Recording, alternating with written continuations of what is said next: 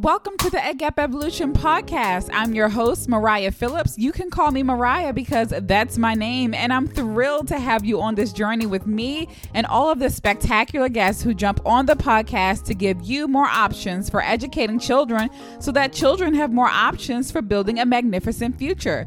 The Ed Gap Evolution Podcast is a digital community where parents, educators, and innovators drop the details on how they are using their lives to help children explore the vastness of education beyond the textbook so that we can close America's education gap together. And just in case you didn't get the memo, producing a podcast is a whole lot of work. We're talking schedule coordination, production, the list goes on and on. So in return for bringing you this show every week, we just ask that you always find a way to share and use what you learn on the podcast to enrich children and families everywhere. Alrighty, without further ado, come along with me to meet our very next guest. We are interviewing Reginald Ryder. So the story around how Reg and I met is really interesting. Life can be so cool, guys, because I've known Reg since 2016. We worked at the same ed tech company for almost 3 years. I was there for 3 years. He's been there much longer. He's a dedicated guy. And I had no idea that we would reconnect due to the great work that Reg is doing for students and families through his coaching business, Thriving Life Coaching, which we'll talk about in just a bit. And Reg, I'm so grateful to have you here today to dig into your story as a first-generation college student and really put on display just how you've used your life experiences to equip recent high school grads and college students everywhere with the necessary support for reaching their fullest potential. So, Reg, how are you doing today? I am doing great, and so good to catch up with you again, Mariah. You're right. We did have a cult following from a few years back when we when we worked together, but it's really good to be on with you and to talk about Thriving Life Coaching and beyond. Yeah. No, when I first started, I was the job we worked at, they had like a lot of snacks. And to get to the cereal part, I would have to go through Reg's department. And so I would see him there like, oh, hey, just random. Never thought we'd end up on a podcast together. So this is great. You and me both. I'm telling you, it's an amazing turn of events, but I'm glad that we've come in each other's company. Yeah. So Reg, I want to clear the air a little bit for people who...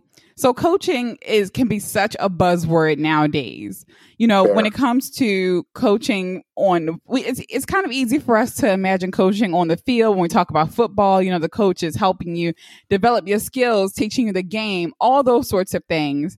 And then when we get to coaching as far as like a life coach or online, you have some people who call themselves a coach and they run an Instagram account. They never really talk to people. It's like, hey, I'm the coach on Instagram who coaches you about XYZ.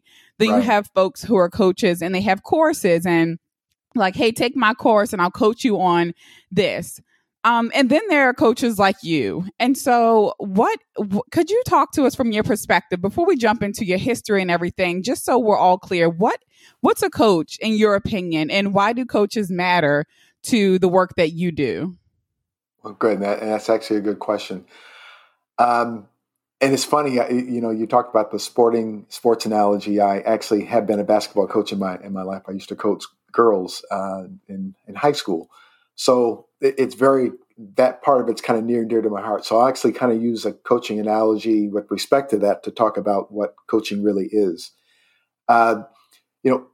Coaching, much like in a sport, is someone who knows and understands the kind of game or level of game with all the expectations, the bells and whistles, the nuts and bolts that go along with it. As a coach, you really put yourself in the position to, be that expert and that person who knows the game well enough inside and out that you can begin to kind of anticipate and expect either the things that should happen or need to happen or things that you don't want to happen in one respect or another.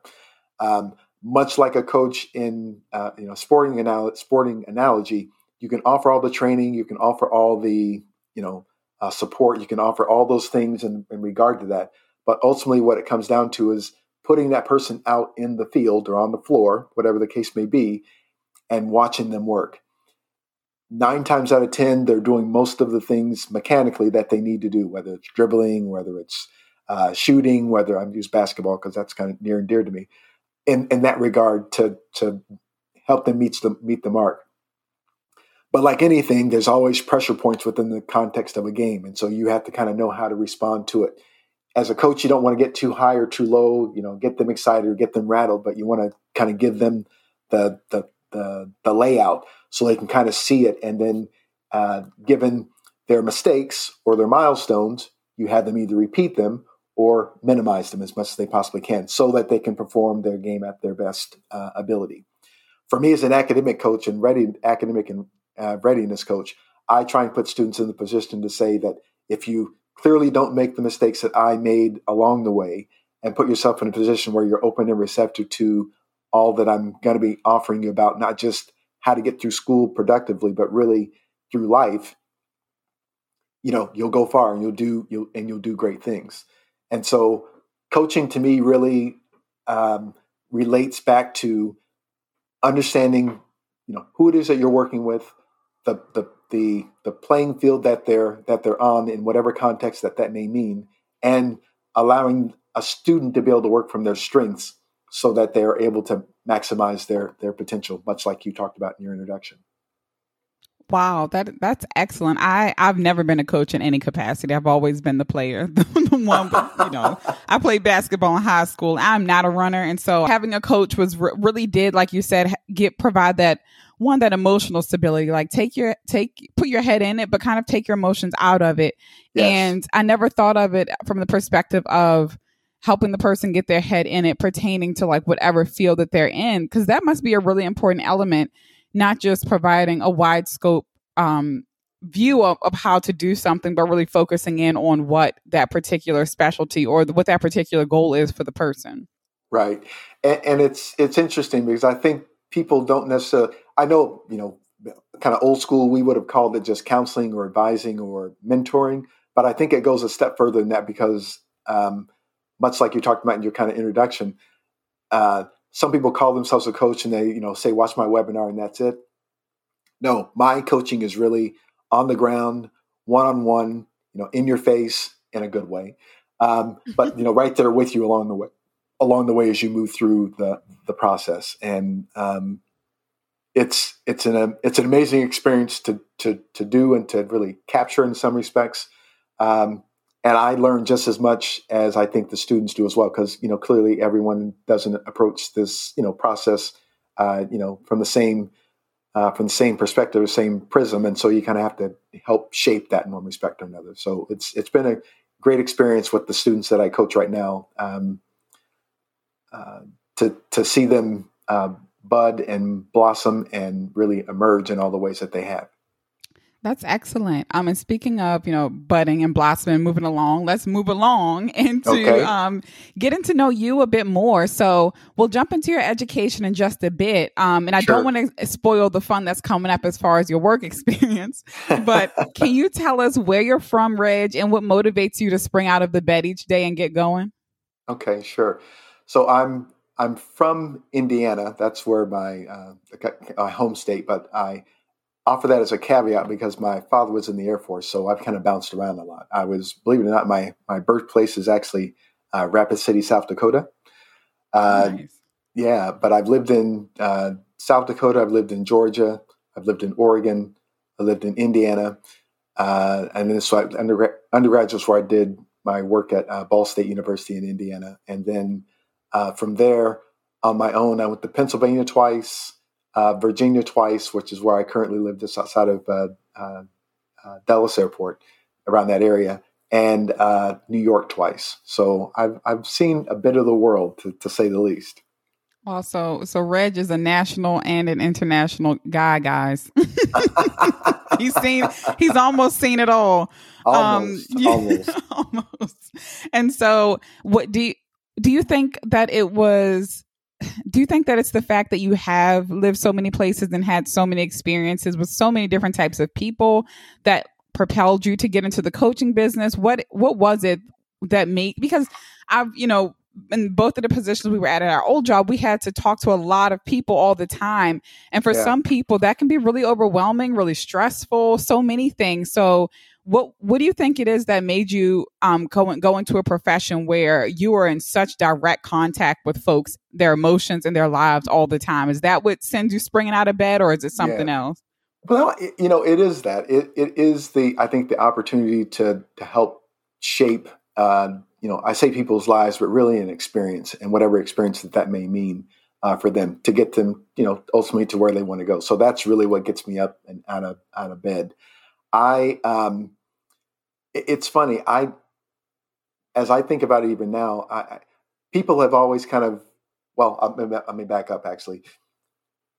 Because I've lived in so many different places, you have to really kind of hit the ground running and really kind of transition yourself into a new place. By the time I was 10, I think I'd moved 4 times, if I'm not mistaken. I think that's right. I think four or 5 times, and gone to probably 4 or 5 schools in that time frame as well. There's really no time to be a wallflower, and I was fairly athletic, and I've been fairly outgoing and that kind of thing, and so people kind of gravitated towards me. And so as I got older, it turned out that people would come to me with their, issues or their concerns or a question that they had. And 9 times out of 10, I would offer, kind of armchair psychology as a, 6th, 7th, 8th grader, not only maybe not the best advice, but it was at least right advice. And they took it and they kind of ran with it, and it worked. And so that kind of resonated. By the time I got to college, I became a resident assistant. And so that's kind of a gravitational pull for, being resourceful and knowing information and resources about the campus that I was on when I was an RA. And then that position itself, along with some other things that I did, really kind of dovetailed me from wanting to be a lawyer, which is what I thought I wanted to be when I grew up at some point, to actually working in higher education. And by getting to higher education, once I got there, I realized that there was a lot that I didn't know as a first generation student. I know we're going to talk about that a little bit later, but I wanted to make sure that the students that I worked with from that point on had the information that I didn't have. And it's not that my parents didn't give it to me because they, blocked it or held it from me, but they did not go to college themselves. And so by default, there was only so much that they could give me in that regard, in the way of, love and support, which I got, but not the kind of nuts and bolts of how to be successful in that particular arena. So that's where it really kind of all spawned from. And it's just kind of grown and developed and emerged from there to where I am right now. So basically you're the Warren Buffett of counseling. You started I don't have quite the price tag behind the number of zeros behind my name as I'd like, but he started at 7-8. You started at 7-8. Okay. So, well, look, I'll take that, and you speaking that into my existence means that there's a chance for me yet. So I'll take it. Absolutely. So, you've had so many exceptional experiences in education and in your life. I mean, you earned your bachelor's of political science from Ball State University. You went to James Madison University for your master's of education in counseling and psychology, right? Correct. Okay. And you held so many different roles where you were a leader or a coach, and like I said, directly impacted people's ability to thrive. And so right now we're going to play a bit of a game. So on your website, I'll tell folks how to get to your website towards the end of this episode, but you list about 8 places of employment. I'm going to read off just 4 different ones. Okay. And you have the option to say pass, but you'll tell us in one sentence your favorite part about serving in that role. Okay. That's fair. Okay. That's good. I like this game. Okay. So the first one is Cornell University Director of Multicultural Student Services.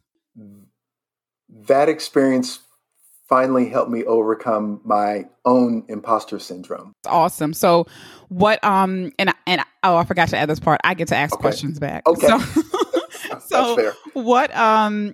What did your imposter syndrome look or feel like? And what was that pivotal moment where you said, "Hey, I'm over this. Like I've moved on to the next level, or I've gotten past that." Got it. So if you know anything about Cornell University, it's an Ivy League institution. It's a great institution in upstate New York. And for me, I was just finishing graduate school. So I just finished graduate school, and I was going to work there as their director of multicultural student services. if you know anything about Cornell, you know that they're basically, it's an Ivy League institution, but it's also a cream of the crop. And the top-notch students, go there.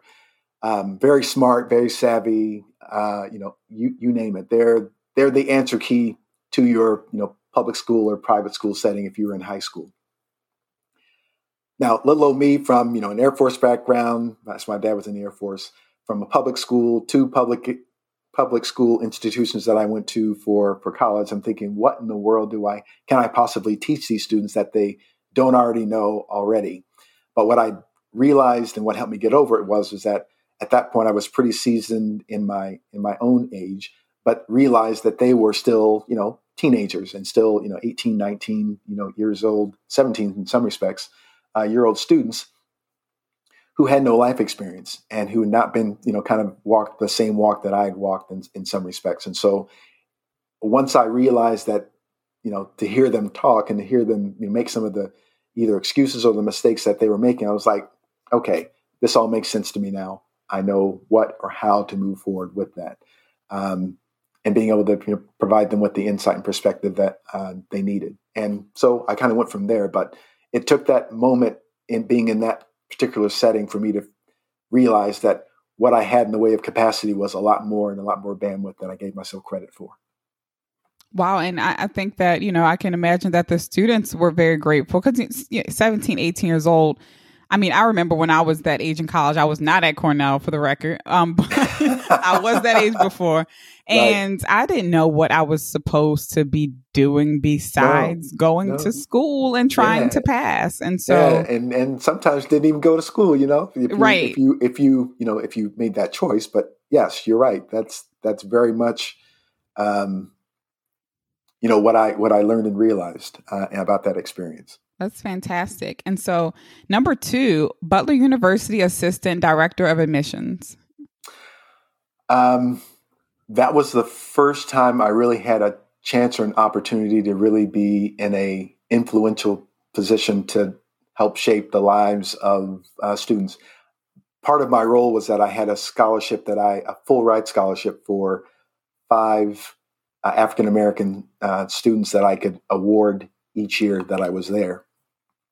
And along the way, met some amazing people and some amazing students, and actually have several, but key pivotal stories related to that really speak to that experience.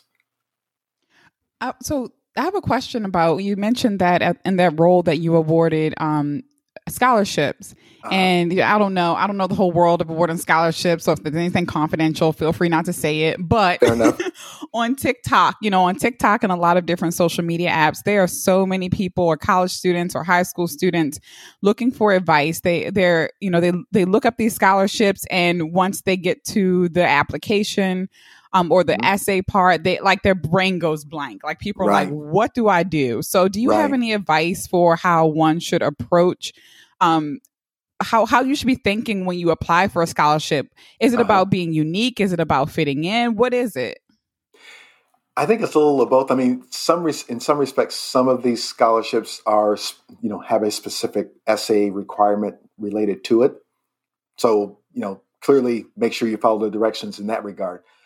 But beyond that, I would actually say just be your true, authentic self, and literally, tell your story. I mean, I think we all have a story that's in us, and have had some, what would I call them, kind of key or pivotal moments that have kind of helped us steer in one direction or another.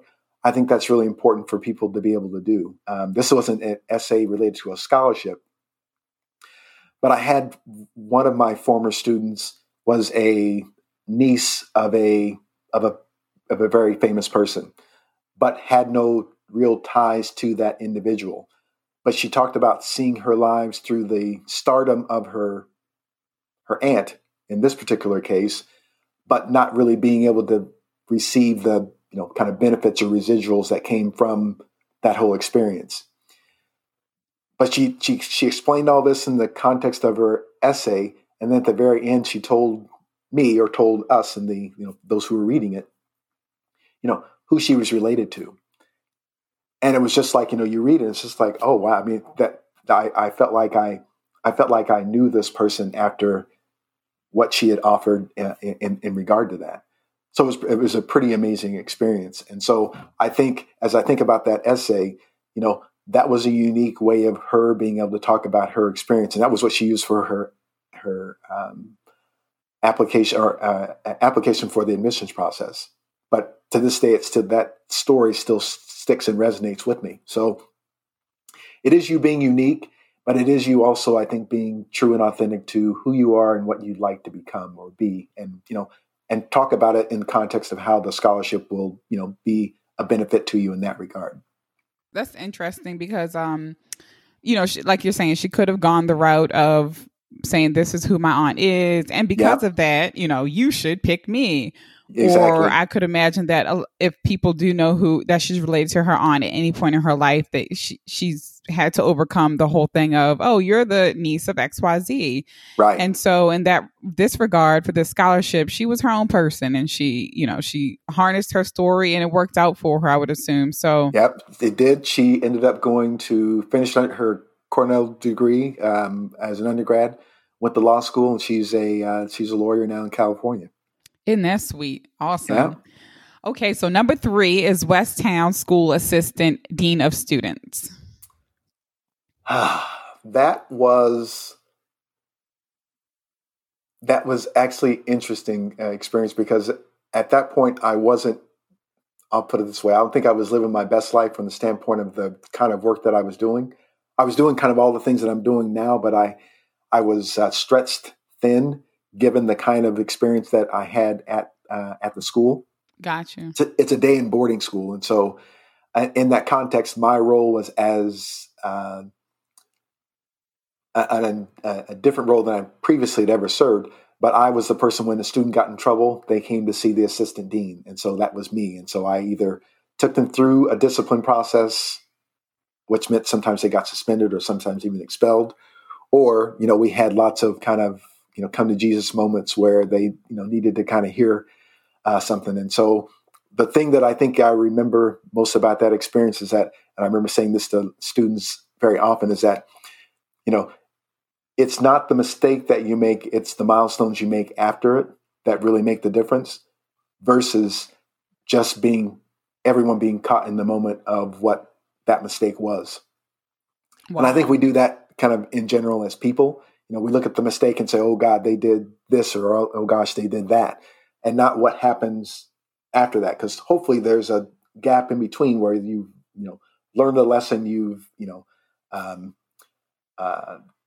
kind of inoculated yourself with the new purposeful person that kind of emerges from it, and how you emerge from that really makes the difference.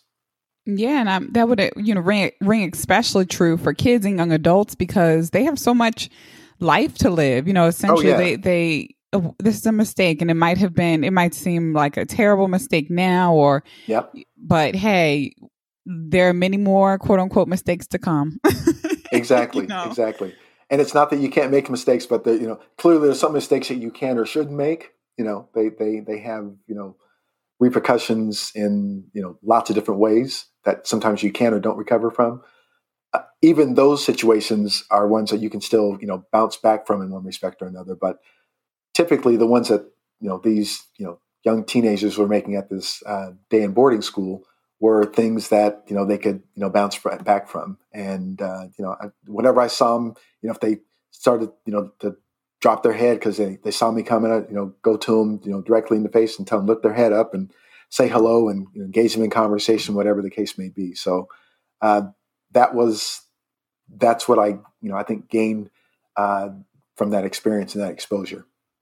That's great. And so the final one is 2U Senior Student Success Specialist. Oh, wow. Well, that's what I currently do right now. I work with, in partnership with University of Southern California's School of Ed. There's a organizational change and leadership program, an EDD program that students are in.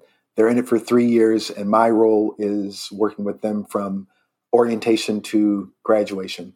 And believe it or not, and this is part of what even kind of inspired me to actually do this business, is that the business that I'm in right now, is that as leaders in this particular program, they go through imposter syndrome as well.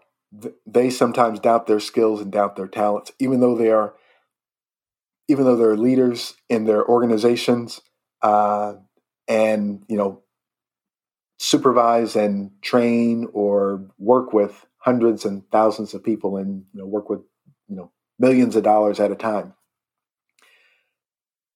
Everyone, I think, kind of goes through that process in one respect or another. And so that imposter syndrome, when it happens for them, makes them feel like because someone else is doing so much or has done so much, not like themselves, but done so much, that they don't measure up. And one of the first things I tell the students that I work with is that, when you get into class and you start talking about the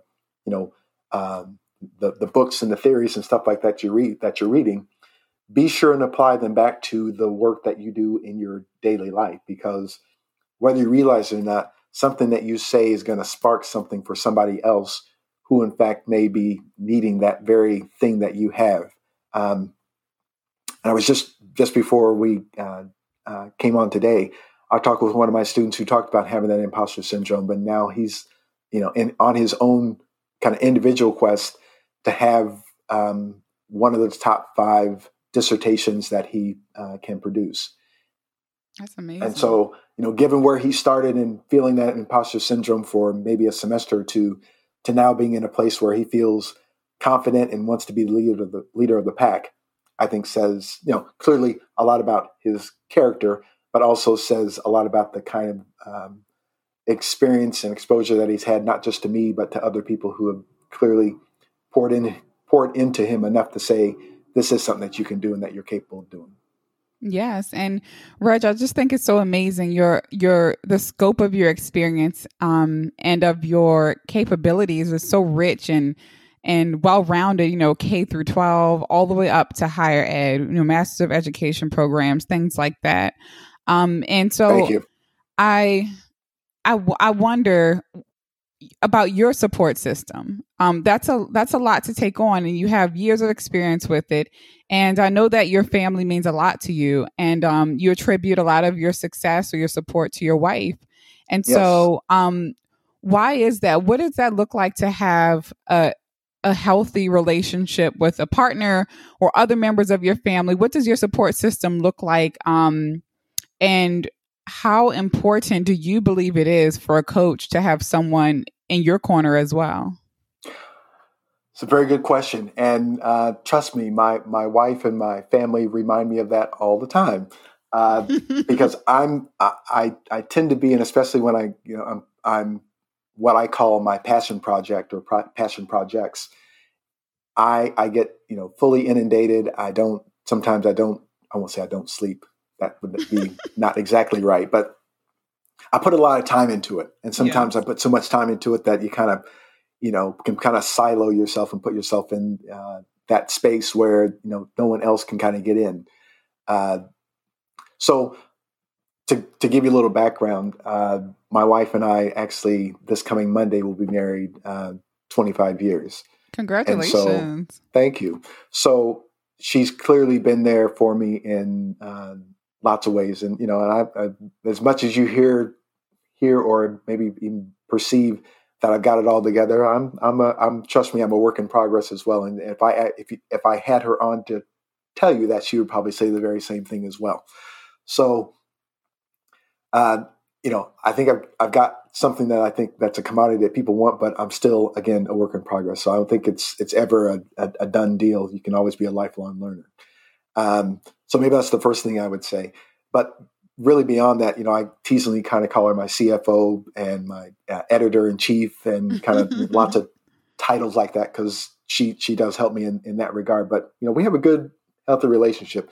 We don't always see eye to eye, and, sometimes we disagree, and, I think that's life. But behind it all, she has a very much a servant's heart. I much the same, I think, have a servant's heart as well.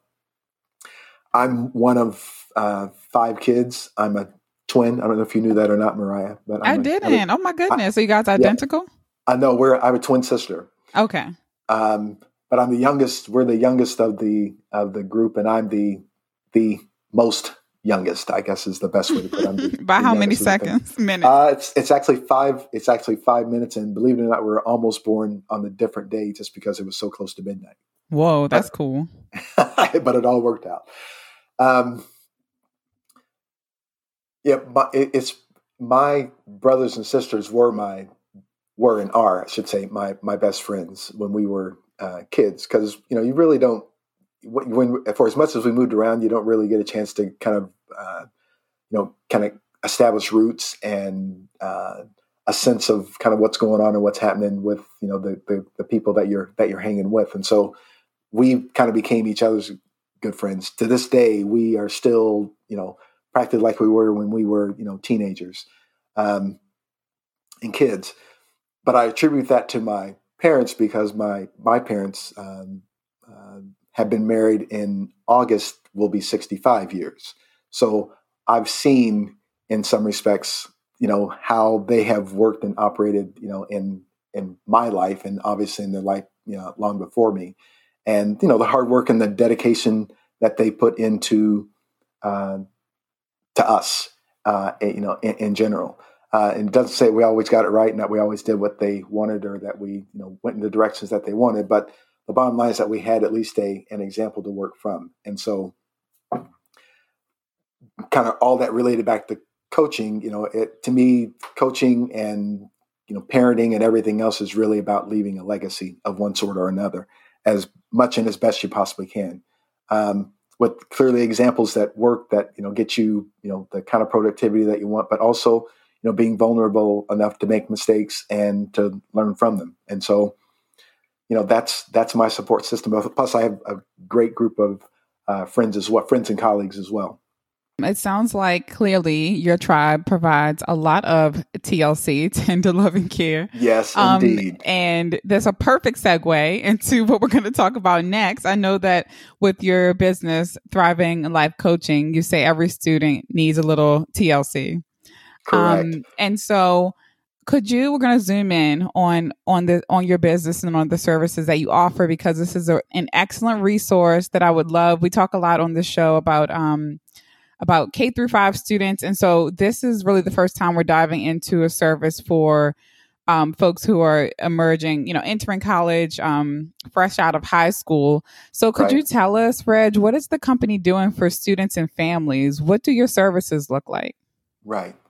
So you're right. It is Thriving Life Coaching, and I was very deliberate with that title. I didn't want something that was going to give anyone a sense that they were just kind of just going to get by. I wanted it to be thriving versus survival, because there's clearly a different mindset in that regard.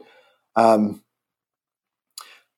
Thriving Life Coaching, what it does is it provides students with individualized coaching, or if it's an organization, with a more kind of global sense of how a student can become as productive as they possibly can. So we look at things like, students' strengths and kind of, ultimately kind of the pulse of where they are at that particular moment.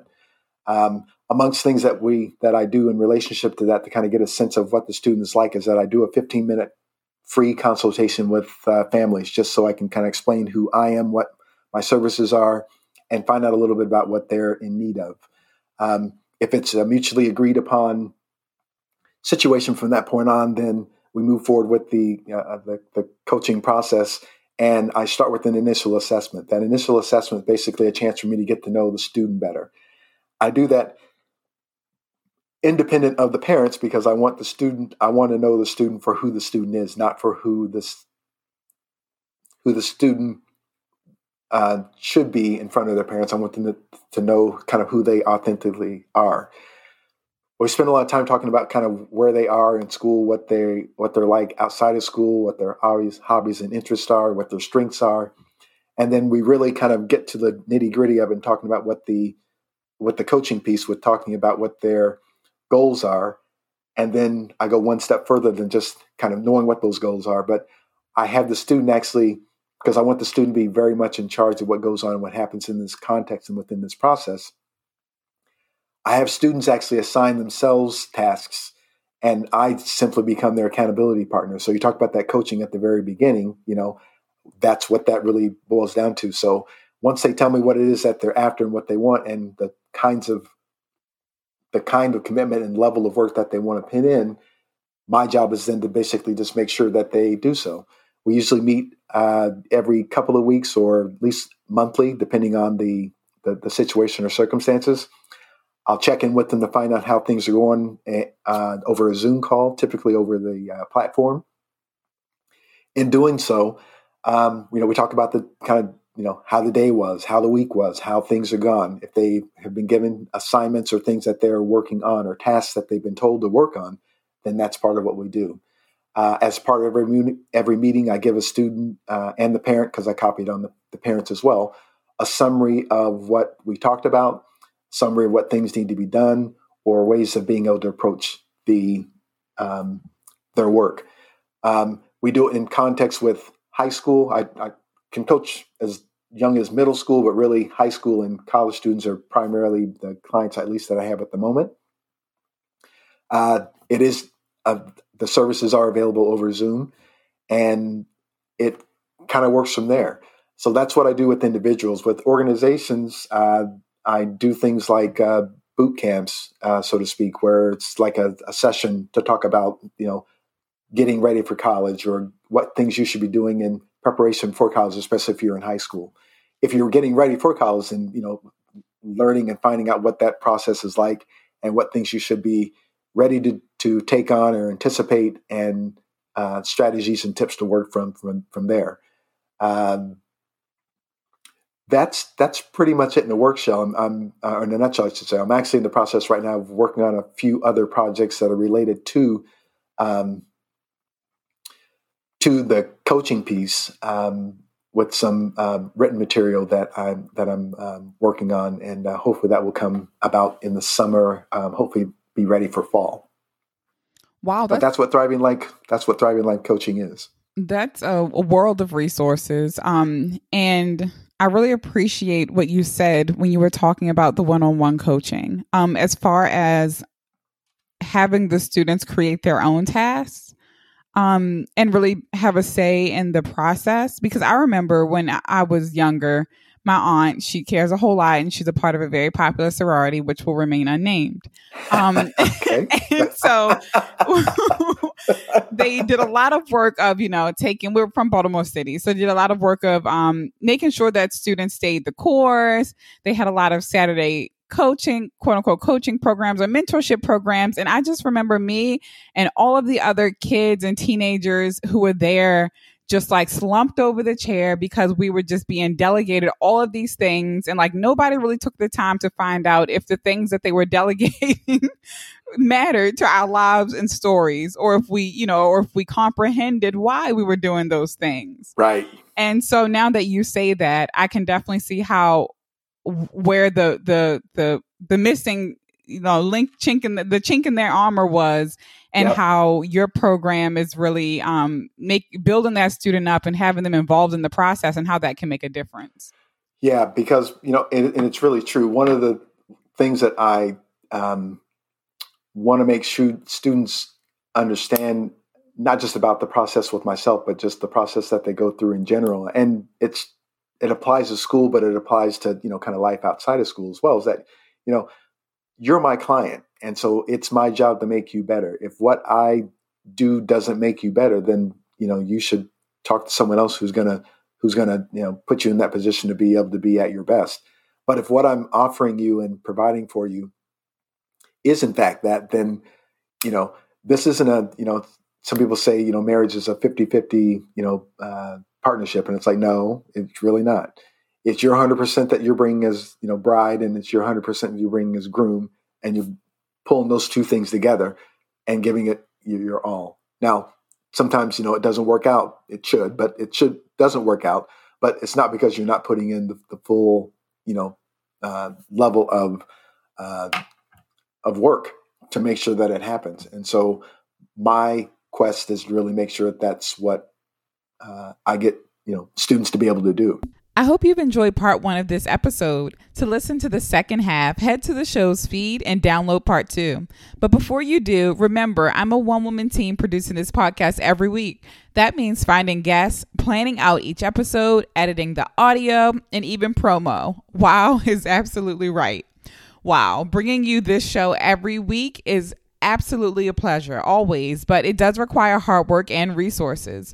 So if you enjoy the podcast and want to support me in keeping this show going, you absolutely can. Here are 4 great ways to support the show today. You can subscribe to the podcast on Apple Podcasts or wherever you listen to your podcasts. You can rate the podcast and leave a review directly on Apple Podcasts or the Podbean app if you're an Androider. When you do this, your review helps more people find and listen to the show, which means more kids get the resources that they need to thrive, and isn't that the goal?